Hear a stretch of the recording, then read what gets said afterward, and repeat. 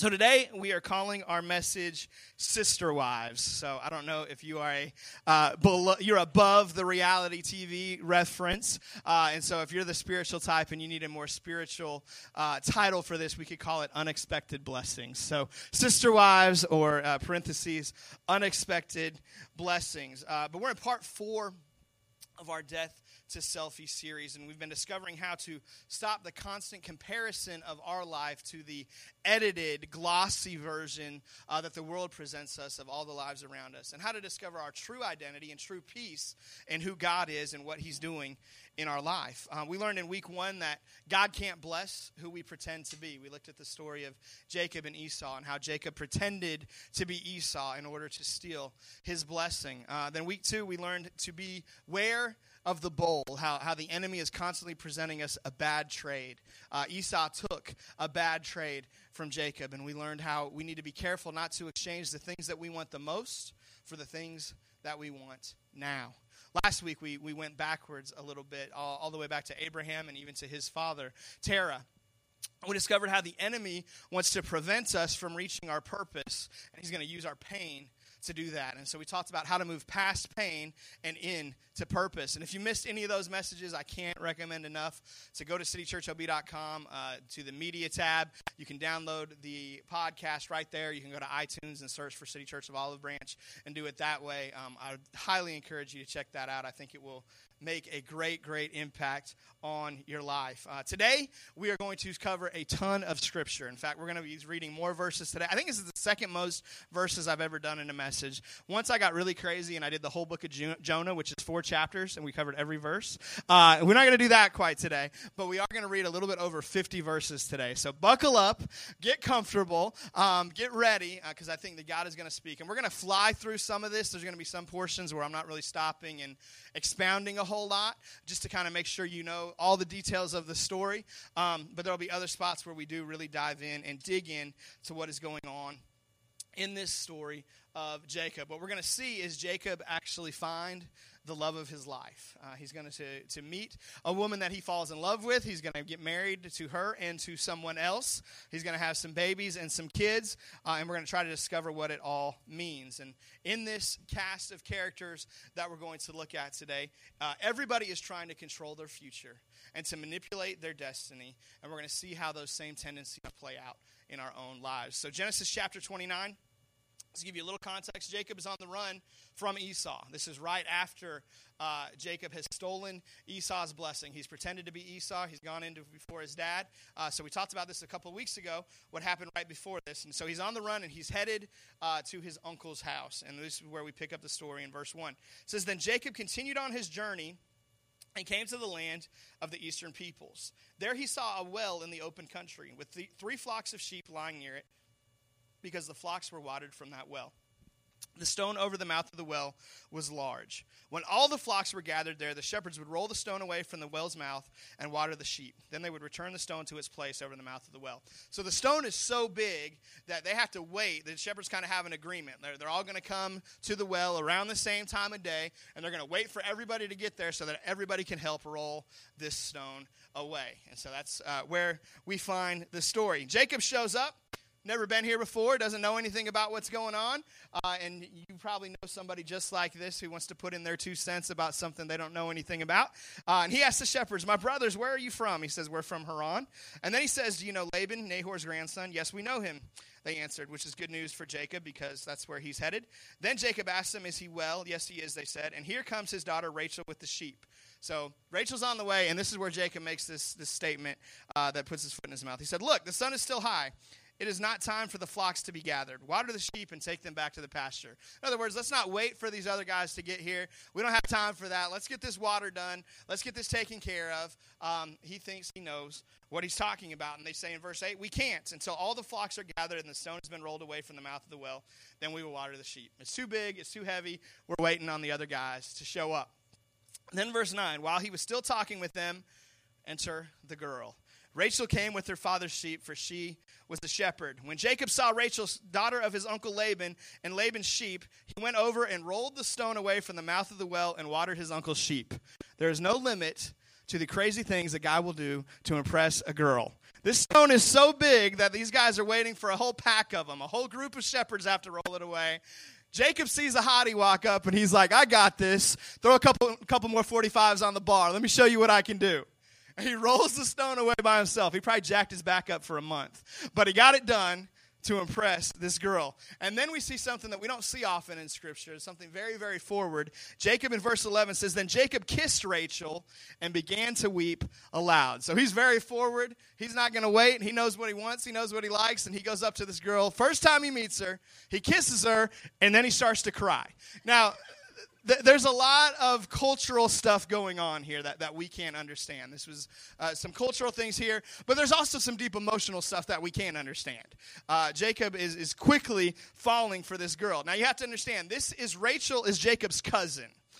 In the Old Testament time, it was not taboo for you to kiss your cousin. So this is a message that, this is 4,000 years ago, by the way. Jacob was 2,000 years before Jesus. So 4,000 years ago. So there's some things culturally and historically that have changed. Some times have changed, but the truth has not changed. And so we're going to see some things in this story that we can't relate to. I can't relate to kissing my cousin. I hope you can't relate to kissing your cousin. If you can, we'll pray for you at the end of service.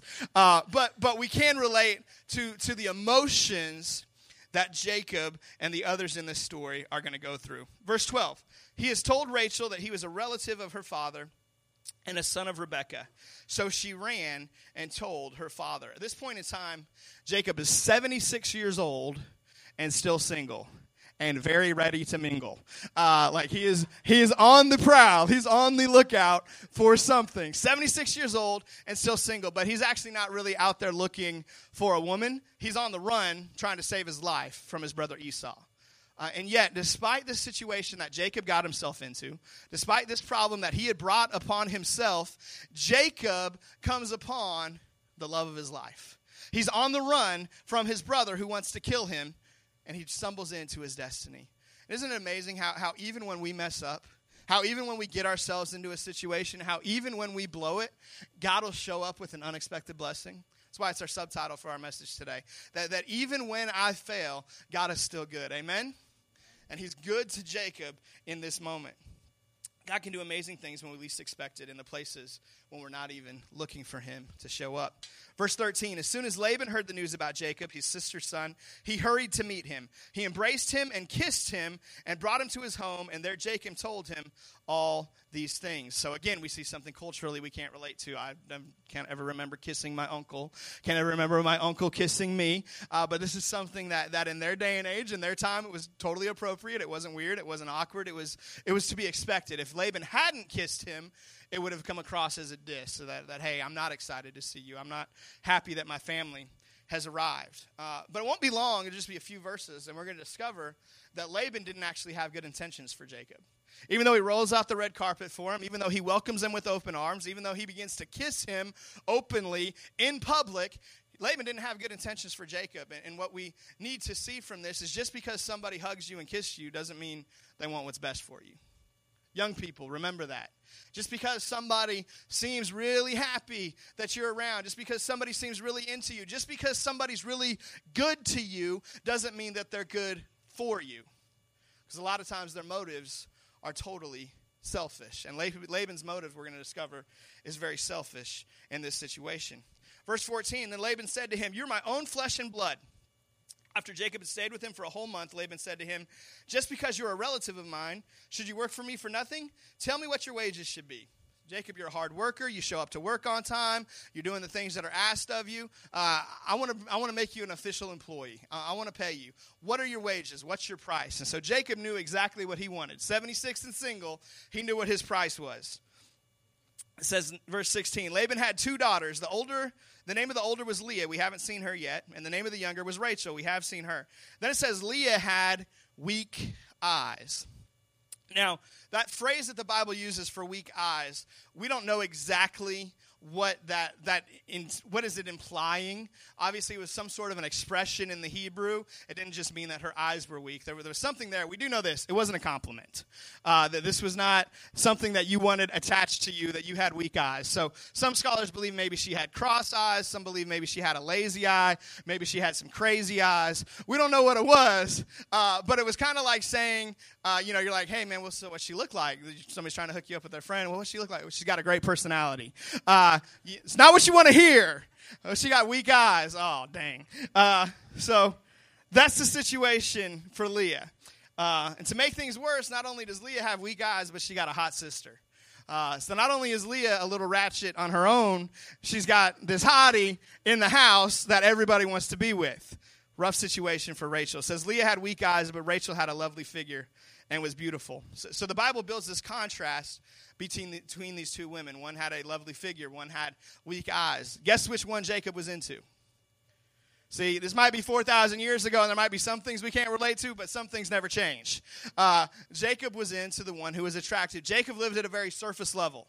Jacob had not learned to go beyond the surface yet. He hadn't learned to explore the depth in somebody. And so he stayed at the surface level. This one's beautiful. I'm in love with her. So verse 18 says exactly that. Jacob was in love with Rachel, and he said to Laban, I'll work for you for 7 years in return for your younger daughter, Rachel. Now, I love my wife with all my heart, and she would be worth working 7 years for. I'm glad I didn't have to lead with that when I went to her dad and asked for her hand in marriage. So, Jim, I'm in love with Melody. I'd like to pursue marriage with her. I will spray lime, because that's what he does. I'll spray lime for you for 7 years in order to marry Melody. I'm glad that thing has changed culturally.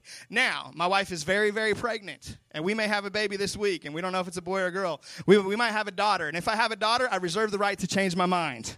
I might get old school really quick when it comes to some of these old standards. You're going to have to work 7 years before you touch that girl. But I'm glad it wasn't the case when I got married. Funny how things change, right? Verse 19, Laban said, it's better that I give her to you than to some other man. Stay here with me. So Jacob served 7 years to get Rachel. How hot was Rachel? That he said, I'm going to work for 7 years to marry you. How beautiful was she? And then we go on and we get kind of the sweetest statement in all the Bible. This is the verse that, this would make a great Valentine's Day sermon. This is a great, thing for you to have women as your Facebook status. Like, I'm looking for a man like this. Jacob served 7 years to get Rachel, but they seemed like only a few days to him because of his love for her. Oh, right? Oh, how sweet. And then the Bible gets real 1 verse later. That's the real sweet. That sounds really nice, but then it gets real. Verse 21. Then Jacob said to Laban, give me your wife, or my wife, excuse me. Give me my wife. My time is completed, and I want to make love to her. Who tells their father-in-law, I'm ready to be with your daughter? This is the Bible. Don't get offended at me. I'm just preaching what the Bible says. People think we got to make the Bible come to life. You don't have to make the Bible come to life. The Bible is alive. The Bible is amazing. If you're bored reading the Bible, it's because you're not reading it right. It's incredible, some of the stuff that is in here. So Jacob is ready for his wedding night. He's ready. He's 83-year-old virgin. He's ready. Been waiting for this a long time. Verse 22. So Laban brought together all the people of the place, and he gave a feast. So he threw a wedding party. Even back then, the in-laws, the woman's parents were throwing the wedding, I guess. So we don't know what was going on at this feast. The Bible doesn't say, but I think we can infer that there was some serious adult beverages being consumed, because watch what happens next. Verse 23, when evening came, he being Laban, took his daughter Leah and brought her to Jacob, and Jacob made love to her. He brought which daughter? Leah. Which daughter did Jacob want to marry? Rachel. How drunk was Jacob? Okay, how drunk do you have to be to sleep with the wrong woman, number one? But especially when one of them's a 10 and one of them's like a 3, right? Like one of them's just spectacularly beautiful and the other one's, crazy eyes. Like, Jacob was really messed up in this moment. Verse 24, we're having some fun with this, but I also think there's some truth there. And Laban gave his servant Zilpah to his daughter as her attendant. And this next verse, I know I've preached on this once before a couple of years ago, but this verse kills me every time I read it. This is one of the funniest things in all the Bible. When morning came, there was Leah. Hey, baby. Hey, Jacob. Great night last night. I can't do crazy eyes. I don't know. I was cross-eyed until I was 3. I had surgery on my eyes when I was 3. So I do not cross my eyes. I'm not going back there. God delivered me from that. I'm not going back. So you can insert whatever crazy eye look you want. But imagine he wakes up and, oh my gosh, what have I done? Walk of shame coming. He goes straight to Laban. He says, what is this you have done to me? I served you for Rachel, didn't I?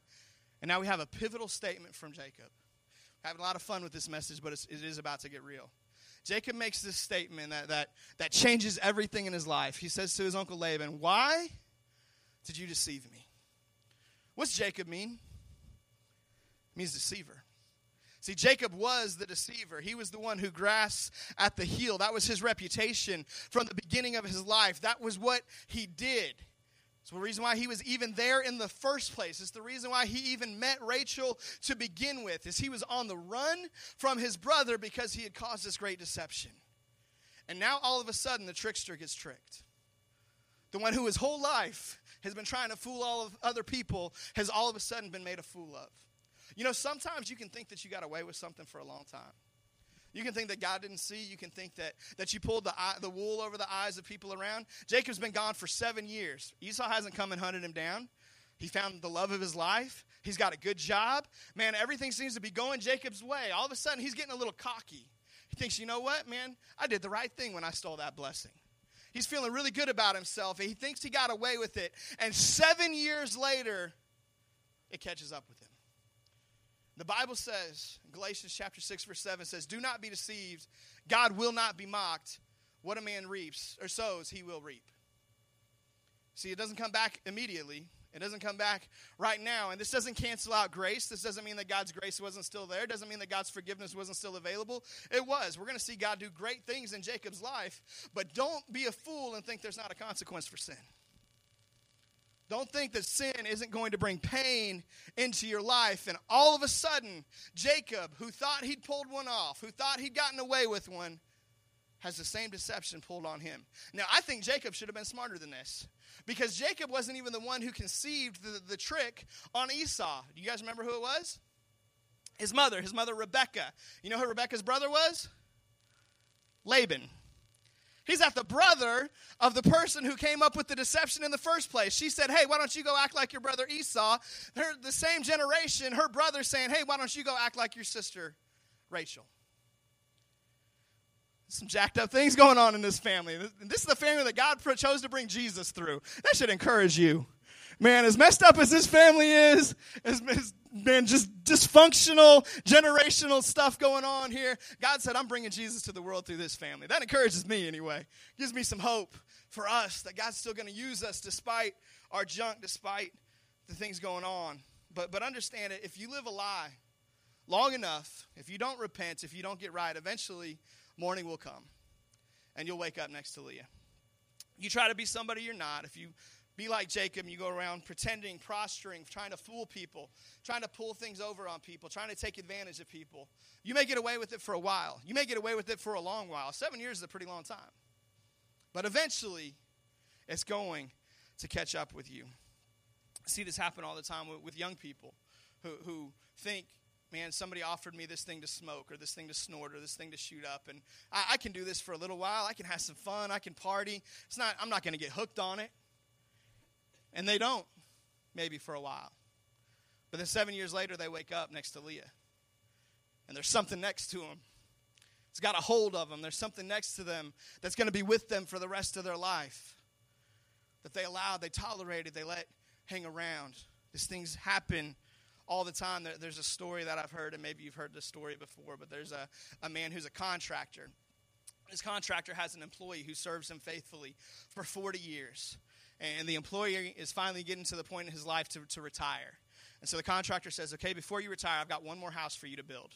Here's the specifications. Here's the blueprints. I need it done exactly as it says right here. And so the man goes out to build this house. And he's like, man, I'm at the end of my career.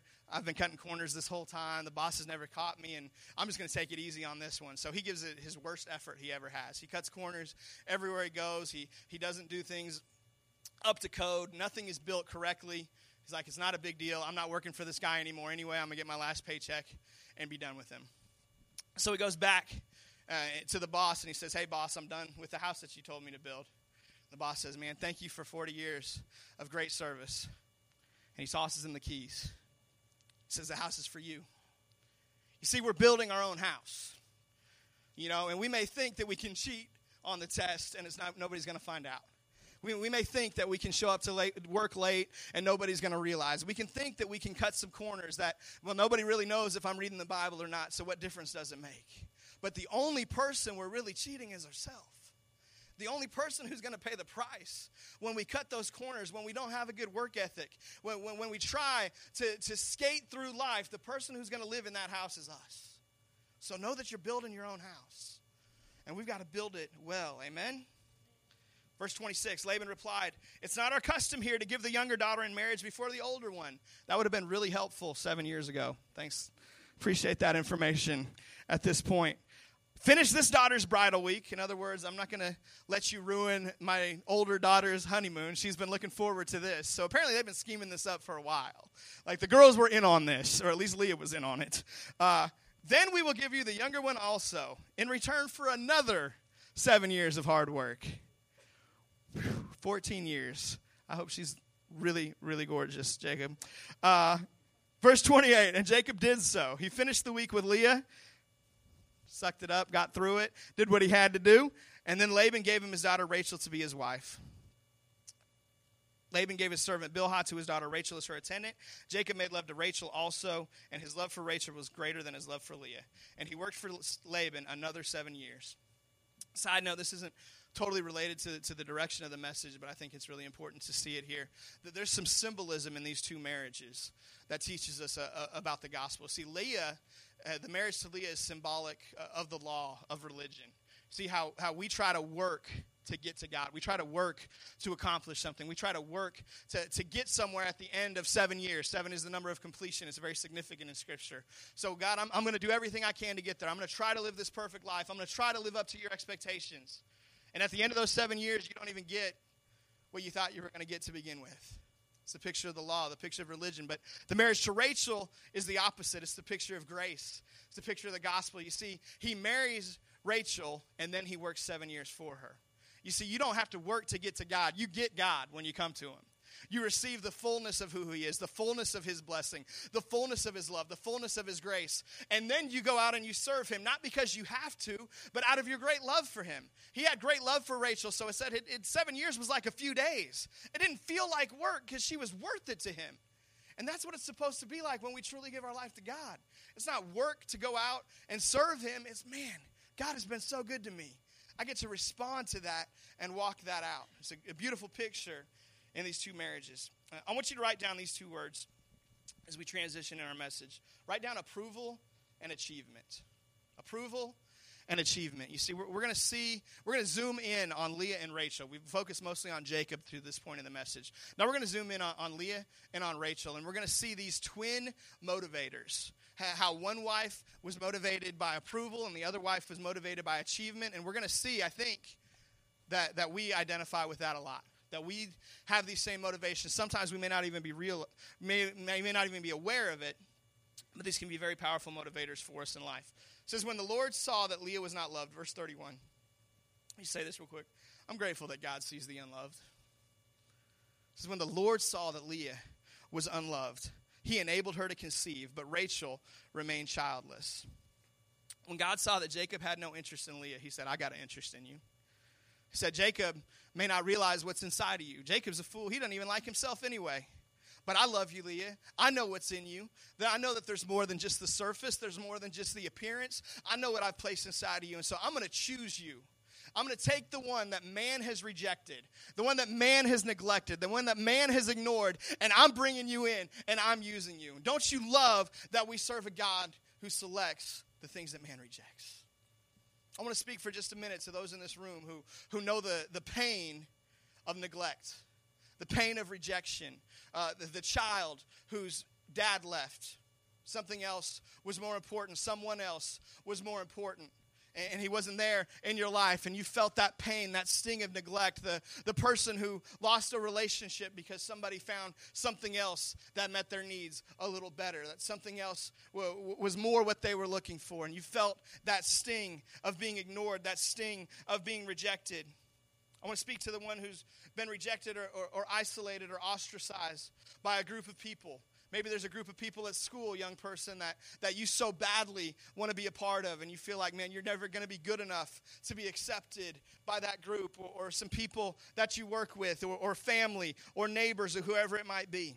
I want to speak to every man, every woman, every boy, every girl who doesn't get invited to all the parties on Friday night, who isn't welcome to any seat at the lunchroom table.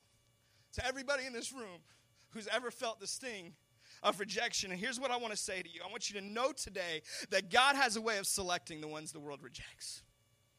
If you feel rejected today, if you feel overlooked, if you feel ignored by a coach, a teacher, a parent, a loved one, whoever that might be, I want you to know you are in prime position for God to use you, for God to select you, because we serve a God who loves to select what the world rejects. Amen?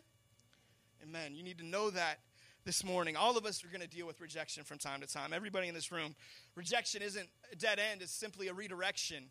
It's an opportunity to realize that person isn't the one for me. That situation isn't the one for me. God's got something better for me than this thing, this person, this group that's rejected me. Everybody in this room has done some really stupid things to get acceptance from people at some point in time, haven't we? I mean, Jacob went out and tried to pull this stone off by himself that it's supposed to take 8 guys to push off, and everybody in this room can identify with that. We've done something totally ridiculous to try to get somebody to embrace us, to get somebody to accept us. And I want you to know today, maybe Jacob, if he would have known this back then, maybe Leah, if she would have known this back then, it wouldn't have been the same. But God has already accepted you. You don't earn his acceptance. He accepted you the minute that he created you, the minute that he formed you. He said, I'm making you in my image, and I'm sending my son to die for you, to pay the price for your sins. So all you've got to do is receive him, and you're accepted into my family. You're chosen. In fact, do this. Turn to 3 people and say, I'm chosen.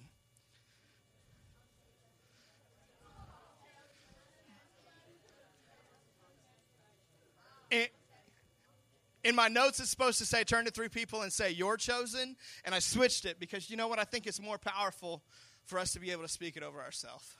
Because sometimes it's easy to believe that somebody else is chosen. But it's a lot harder to believe that I am. So I want you to know today, in fact, if you're taking notes, I want you to write this down. Just write down, I am chosen. God has chosen you. He's embraced you. He's accepted you. You're chosen. Leah is chosen. And yet, despite being chosen by God, she doesn't realize the significance of it in that moment. And so she's still chasing after something else from her husband, from man.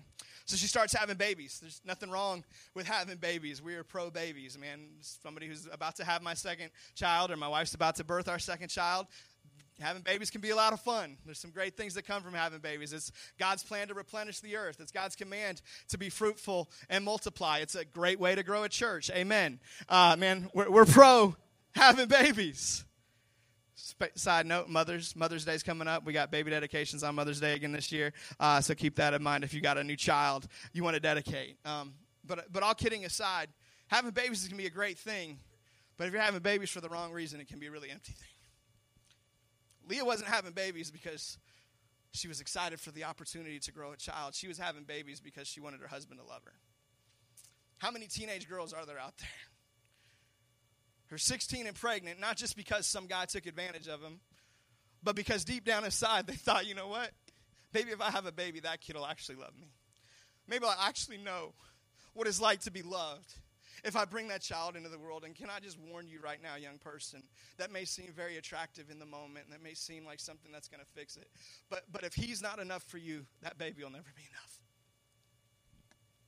It won't. It just won't. And you don't realize the damage you're going to do to your life, the damage you're going to do to that child's life. Man, having babies is a great thing, and one day you're going to get there, and God's going to be able to bless you in a great way. But don't do it for the wrong reason. Man, we can do so many good things with the wrong motivation. And that thing that seems so good ends up turning around and costing us and hurting us. And so often when we do things to try to impress somebody else, to get acceptance from somebody else, that's exactly what will happen. So Leah starts having babies. Verse 32, it says, Leah became pregnant. She gave birth to a son. She named him Reuben. First she said, it is because the Lord has seen my misery. True. Praise God. The Lord has seen her misery. But then she says something so sad. She says, surely my husband will love me now. Why she have her son? Because she wanted her husband to love her. And guess what? It didn't work. Because verse 33, it says she conceived again. And when she gave birth to a son, she said, because the Lord heard that I am not loved, he gave me this one too. And so she named him Simeon. Didn't stop there. Again, she conceived. And when she gave birth to a son, she said, now at last my husband will become attached to me because I have borne him 3 sons. So he was named Levi. And we don't have time to study the meaning behind all of these names. But if I had time to show you, each name is related to the statement that she makes at the birth. If you've got your Bible and you want to study this week, you can go back and there will be a footnote and it'll explain to you what those names mean. Verse 35, she conceived again. And when she gave birth to a son, she said, this time I will praise the Lord. So she named him Judah. And I'll tell you that one. That one means praise. It's a pretty special name to me. If you don't know, it's my son's name. Then she stopped having children for a minute. What we can see here is a picture of so many lives producing things to try and get approval. Leah's popping out babies like a Duggar on fertility drugs.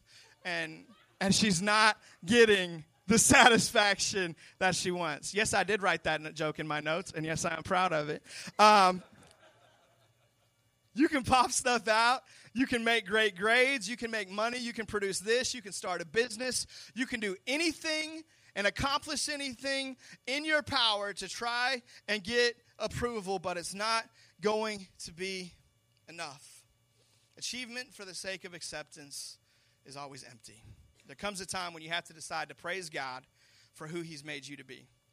So that brings us to Rachel. We've kind of looked at Leah. We're going to move on to chapter 30 with the very next verse. Chapter 30, verse 1 is going to show us what's going on in Rachel's life. You see, we think Rachel, she's the one who's got it all. She's beautiful. She's got the figure. She's got the low body fat percentage. She's got the love of her husband. What could Rachel possibly be needing? What could she be wanting? But we're going to find out Rachel's miserable too. Leah's miserable for one reason on one end of the spectrum, and Rachel's miserable on the other. Verse 1, chapter 30 says, when Rachel saw that she was not bearing Jacob any children, she became jealous of her sister. So she said to Jacob, give me children or I'll die. Leah's over here, jealous of Rachel, jealous of the love that Rachel has, jealous of the look that Rachel has, jealous of the attention and the approval that Rachel gets, and that Rachel's over here, jealous of the achievement of Leah, jealous of what Leah can produce, jealous of what Leah can do. And she feels empty and she feels lonely and she feels hurt because she can't do the thing that her sister can do. Both women are blessed by God. Both women are chosen by God for a great purpose. Both women are favored by God, and yet both women are miserable. How good are we at looking at the thing that we don't have and never realizing the thing that we do? Both of these women are totally oblivious to how blessed they really are. All they can see is what their sister has that they don't. Verse 2 says, Jacob became angry with her and said, am I in the place of God who has kept you from having children? In other words, he says, look, girl, it's not my fault. Take a look at Leah. My stuff's working just fine. Thank you. We're producing fine on this side. Take it up with God. There's something wrong with you. It's so dramatic. That's what he says. I'm just telling you what it says. So dramatic. She says, give me children or I'll die.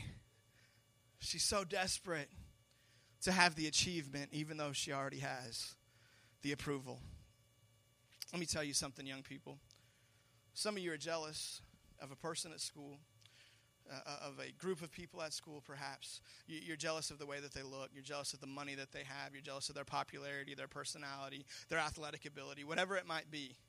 And you don't realize how empty that person is inside. You so badly wish you could trade places with them, and you have no idea that they cry themselves to sleep at night. You have no idea the emptiness. And so if you're not careful, you'll go through life, your whole life, trying to imitate somebody who's actually miserable. I want to break that off of you today. Don't try and be anybody but you. Embrace who God's made you to be. Embrace what God's placed in you. Embrace the way that God has made you. You don't have to be somebody else. God's made you special. God made you beautiful. God's made you with the purpose. God's placed a calling on your life. You don't have to have what somebody else has. So many people strive for that and they miss out on what God's really doing in their life. And Rachel decides, you know what, I can't wait on God to do this. I'm going to do it myself. I'm going to fix this problem. So verse 3 says, then she said, here is Bilhah, my servant. Sleep with her so that she can bear children for me, and I too can build a family through her. So she gave him her servant Bilhah as a wife. Jacob slept with her. Jacob's like, okay, baby, if that's what I got to do, I'll do what I got to do. And he sleeps with this girl. Verse 4, so she gave him her servant Bilhah as a wife. Jacob slept with her, and she became pregnant and bore him a son. And I'm going to fly through the rest of this because I know that we don't have a ton of time left. And the details here, you're going to hear a lot of names, a lot of babies, a lot of women, a lot of stuff's going to happen. I don't need you to grasp a hold of every detail or be able to recite the whole family tree. What I want you to see is the drama that's going on here, because I want you to see that we're not the first jacked up generation.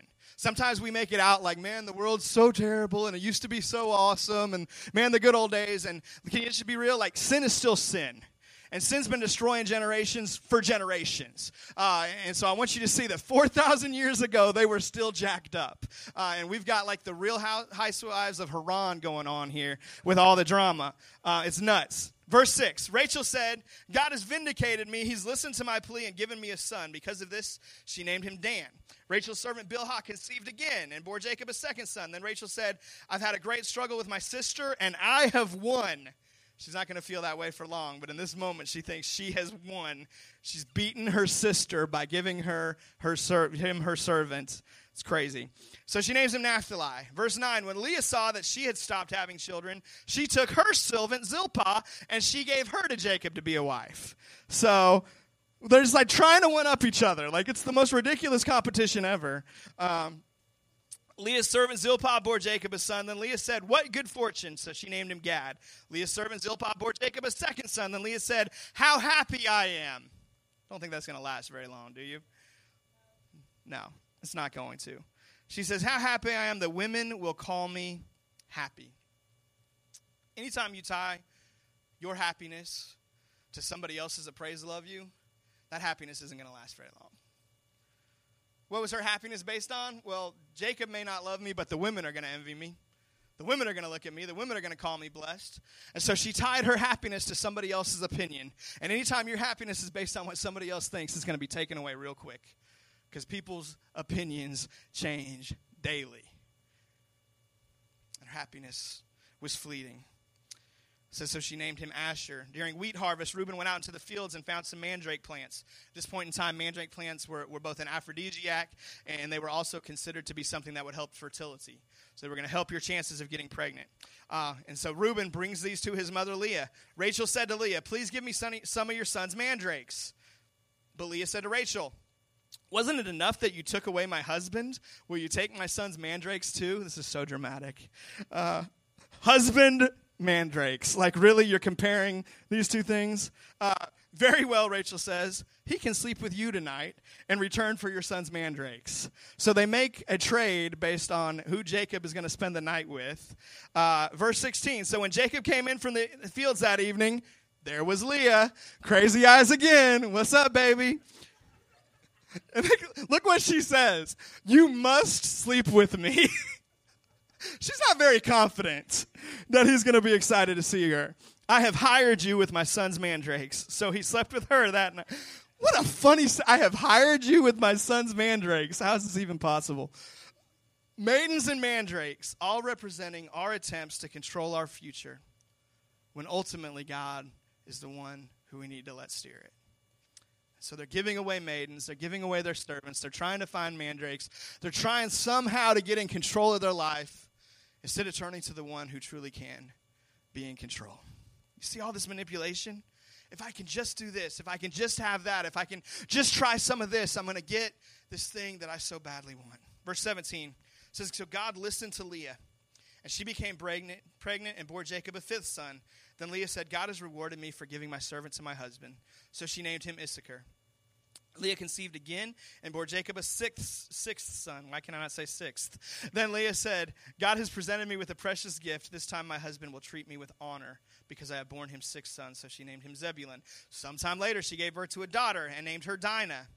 Then God remembered Rachel. He listened to her and enabled her to conceive. all this stuff that Rachel had tried. She tried giving away her servant. She tried getting some mandrakes and making a trade for some mandrakes. She tried everything she knew of in her own power. And she was never able to accomplish what she really wanted, which was to have a kid. And in one moment of God remembering her and stepping into her situation, God was able to do something that through her whole life Rachel couldn't do for herself. Isn't that so true? All of us who have tried the maidens of the world and the mandrakes of the world, all of us who have tried to get to that place of fulfillment, who have tried to get to that place of satisfaction, who have tried to get to that place of acceptance, that place of approval and failed. Man, if we try that on our own, we'll never get there. But all it takes is one experience with God, one touch from God, one moment in God's presence, and all that can turn around. And it all changed for Rachel in one moment where God remembered her. Verse 23, she became pregnant. She gave birth to a son and said, God has taken away my disgrace. She named him Joseph and said, may the Lord add to me another son. And we have to stop there. Next week, we'll talk about the other son. In fact, Jimmy Fulp's is going to be bringing the word next week. He's going to talk about this other son and tell you about this other son, and it's going to be encouraging to you. I think it's going to be the best message in the series. I'm kind of jealous he gets to preach it, to be honest with you, but I'll get over it. I'll deal with it. I promise it's going to be incredible as he talks about Benjamin, this other son, and you discover the significance of calling things whatever God's placed in your heart. As we wrap up today, I want us to fast forward very quickly, 2,000 years. We're 4,000 years ago at Jacob. We're going to fast forward 2,000 years. It's the beginning of a book. The first book of the New Testament is the book of Matthew. And if you've ever tried to read through the New Testament or read through the Bible, you probably get to Matthew chapter 1, and if you're like me, you get really discouraged and really frustrated because Matthew chapter 1 starts out with the most easy to overlook part of the Bible. It's a genealogy. And there's 42 generations. It goes from Abraham to David, 14 generations from David to the exile to Babylon, and 14 generations from the exile to Babylon to the person that the book of Matthew is about, this guy named Jesus. Hopefully you've heard of him. And in those 42 generations, there's a whole bunch of names that I could read to you and pretend that I know how to pronounce, but I don't. So we're not going to do most of those, but I got to show you just the beginning and the end of the genealogy because this is so significant. If Leah could have seen Matthew chapter 1, I think it could have changed her whole feeling of frustration. I think it would have radically changed the way she approached life. Matthew chapter 1 says, this is the genealogy of Jesus, the Messiah, Jesus, the Savior, Jesus, the one who will rescue the world, the son of David, the son of Abraham. Abraham was the father of Isaac, Isaac the father of Jacob, Jacob the father of Judah. Who was Judah's mom? Judah was Leah's fourth son. Leah was the neglected wife, the wife that Jacob never even wanted, the one he didn't even want to be with. And God chose. And trust me, he had options because Jacob had a lot of kids. But God chose to grab the son of the ignored wife, the son of the neglected wife, the son of the rejected wife, and said, I'm bringing my Jesus through you. How encouraging is that? You see, this is what God still does to this day. God wants to grab empty, neglected, ignored, rejected people and bring Jesus to the world through them. It's the opportunity he extends to us. I'm going to bring Jesus to the world. I just simply need you to make some room. And so God brings Jesus to the world through Leah, through Judah. We go forward in the genealogy to verse 16. It says, and Jacob, the father of Joseph, Joseph, the husband of Mary, and Mary was the mother of Jesus, who is called the Messiah. Jesus came through Leah. Anybody who's here today, who's neglected, who's rejected, who's ignored, anybody who's fought and strived and pursued approval from some person and failed, can I just tell you today, God's approval is so much greater. And Leah had God's approval, she just didn't know it. She just didn't realize it. She just wasn't aware of it, what God was doing in her life. But I don't want to overlook Rachel either because maybe there's some people in this room who you've pursued achievement. You've tried to accomplish something. You've tried to become that star athlete to make dad happy, or to become that star student to impress a professor, or to become that great employee to impress a boss, or whoever it is. You've tried achievement as the route to approval. Let me say this to you. Rachel wasn't neglected here either because Rachel was the mother of Joseph. And Joseph was the one who saved the whole family. He became second in command in all of Egypt, and because of him and his wisdom that God had placed inside of him, he prevented this famine from wiping out the whole region. There never would have been a Jesus if there wasn't a Joseph. So God used Leah, and he used Rachel. One is jealous of the other for her look and her acceptance. The other's jealous of her sister for her ability to produce. And neither one realized what God was at work in their life. So all I want to do with this message today is take the blinders off. To help you to realize that God's at work. Help you to see the acceptance that he's already extended to you. So I want to wrap up. I want to show you two pictures, two charts as we wrap up. If you'll put up that picture of the generation for me. Here we go. I wish Jacob and Leah could see this. This is me and my Photoshop skills, the very limited Photoshop skills. So you can laugh at the diagram all you want to, but this is what I put together. At the top, you see Jacob. He's the one guy in blue. You may or may not be able to read the words where you're at. And we see Jacob, the 4 different women who he makes babies with.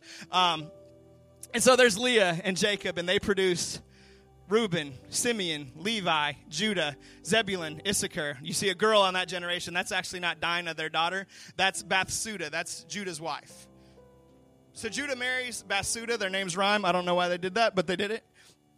And they have 2 sons. They have a son named Perez and a son named Zerah. And if you read through the genealogy of Jesus, you're going to see these names. You're going to see Jacob, the father of Judah, the father of Perez, and on down the line. In their generation, all Leah and Rachel could see is the kids that they had. All they could see was what was right in front of them. They saw Dan, they saw Naphtali, they saw Gad, they saw Asher, they saw Joseph and Benjamin, even Perez and Zerah and the others in the next generation. But that's all they could see. They didn't realize what God was up to. But let's put that other picture up. This isn't even the genealogy of Jesus. This is the map of Israel.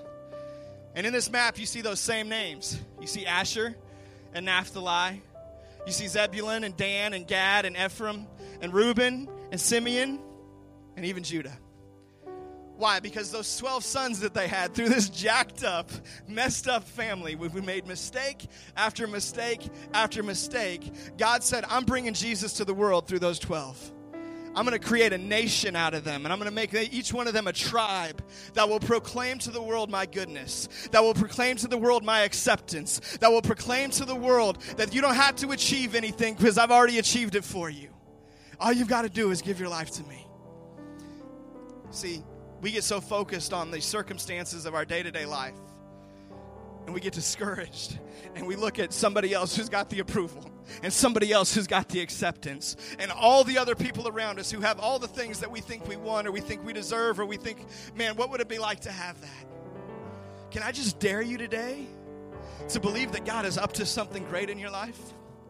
Can I dare you today to believe that God wants to bring Jesus to the world through you? That God wants to declare his goodness through your life. And you may not see it right now. You may not feel it right now. But if you will simply press into him, if you will simply turn to him, if you will simply give him the room to move in your life, I guarantee you there's something significant he wants to do. There's a generation he wants to impact. There's a neighborhood he wants to change. There's a family he wants to deliver. There's a life he wants to save. And he wants to do it through you. Amen?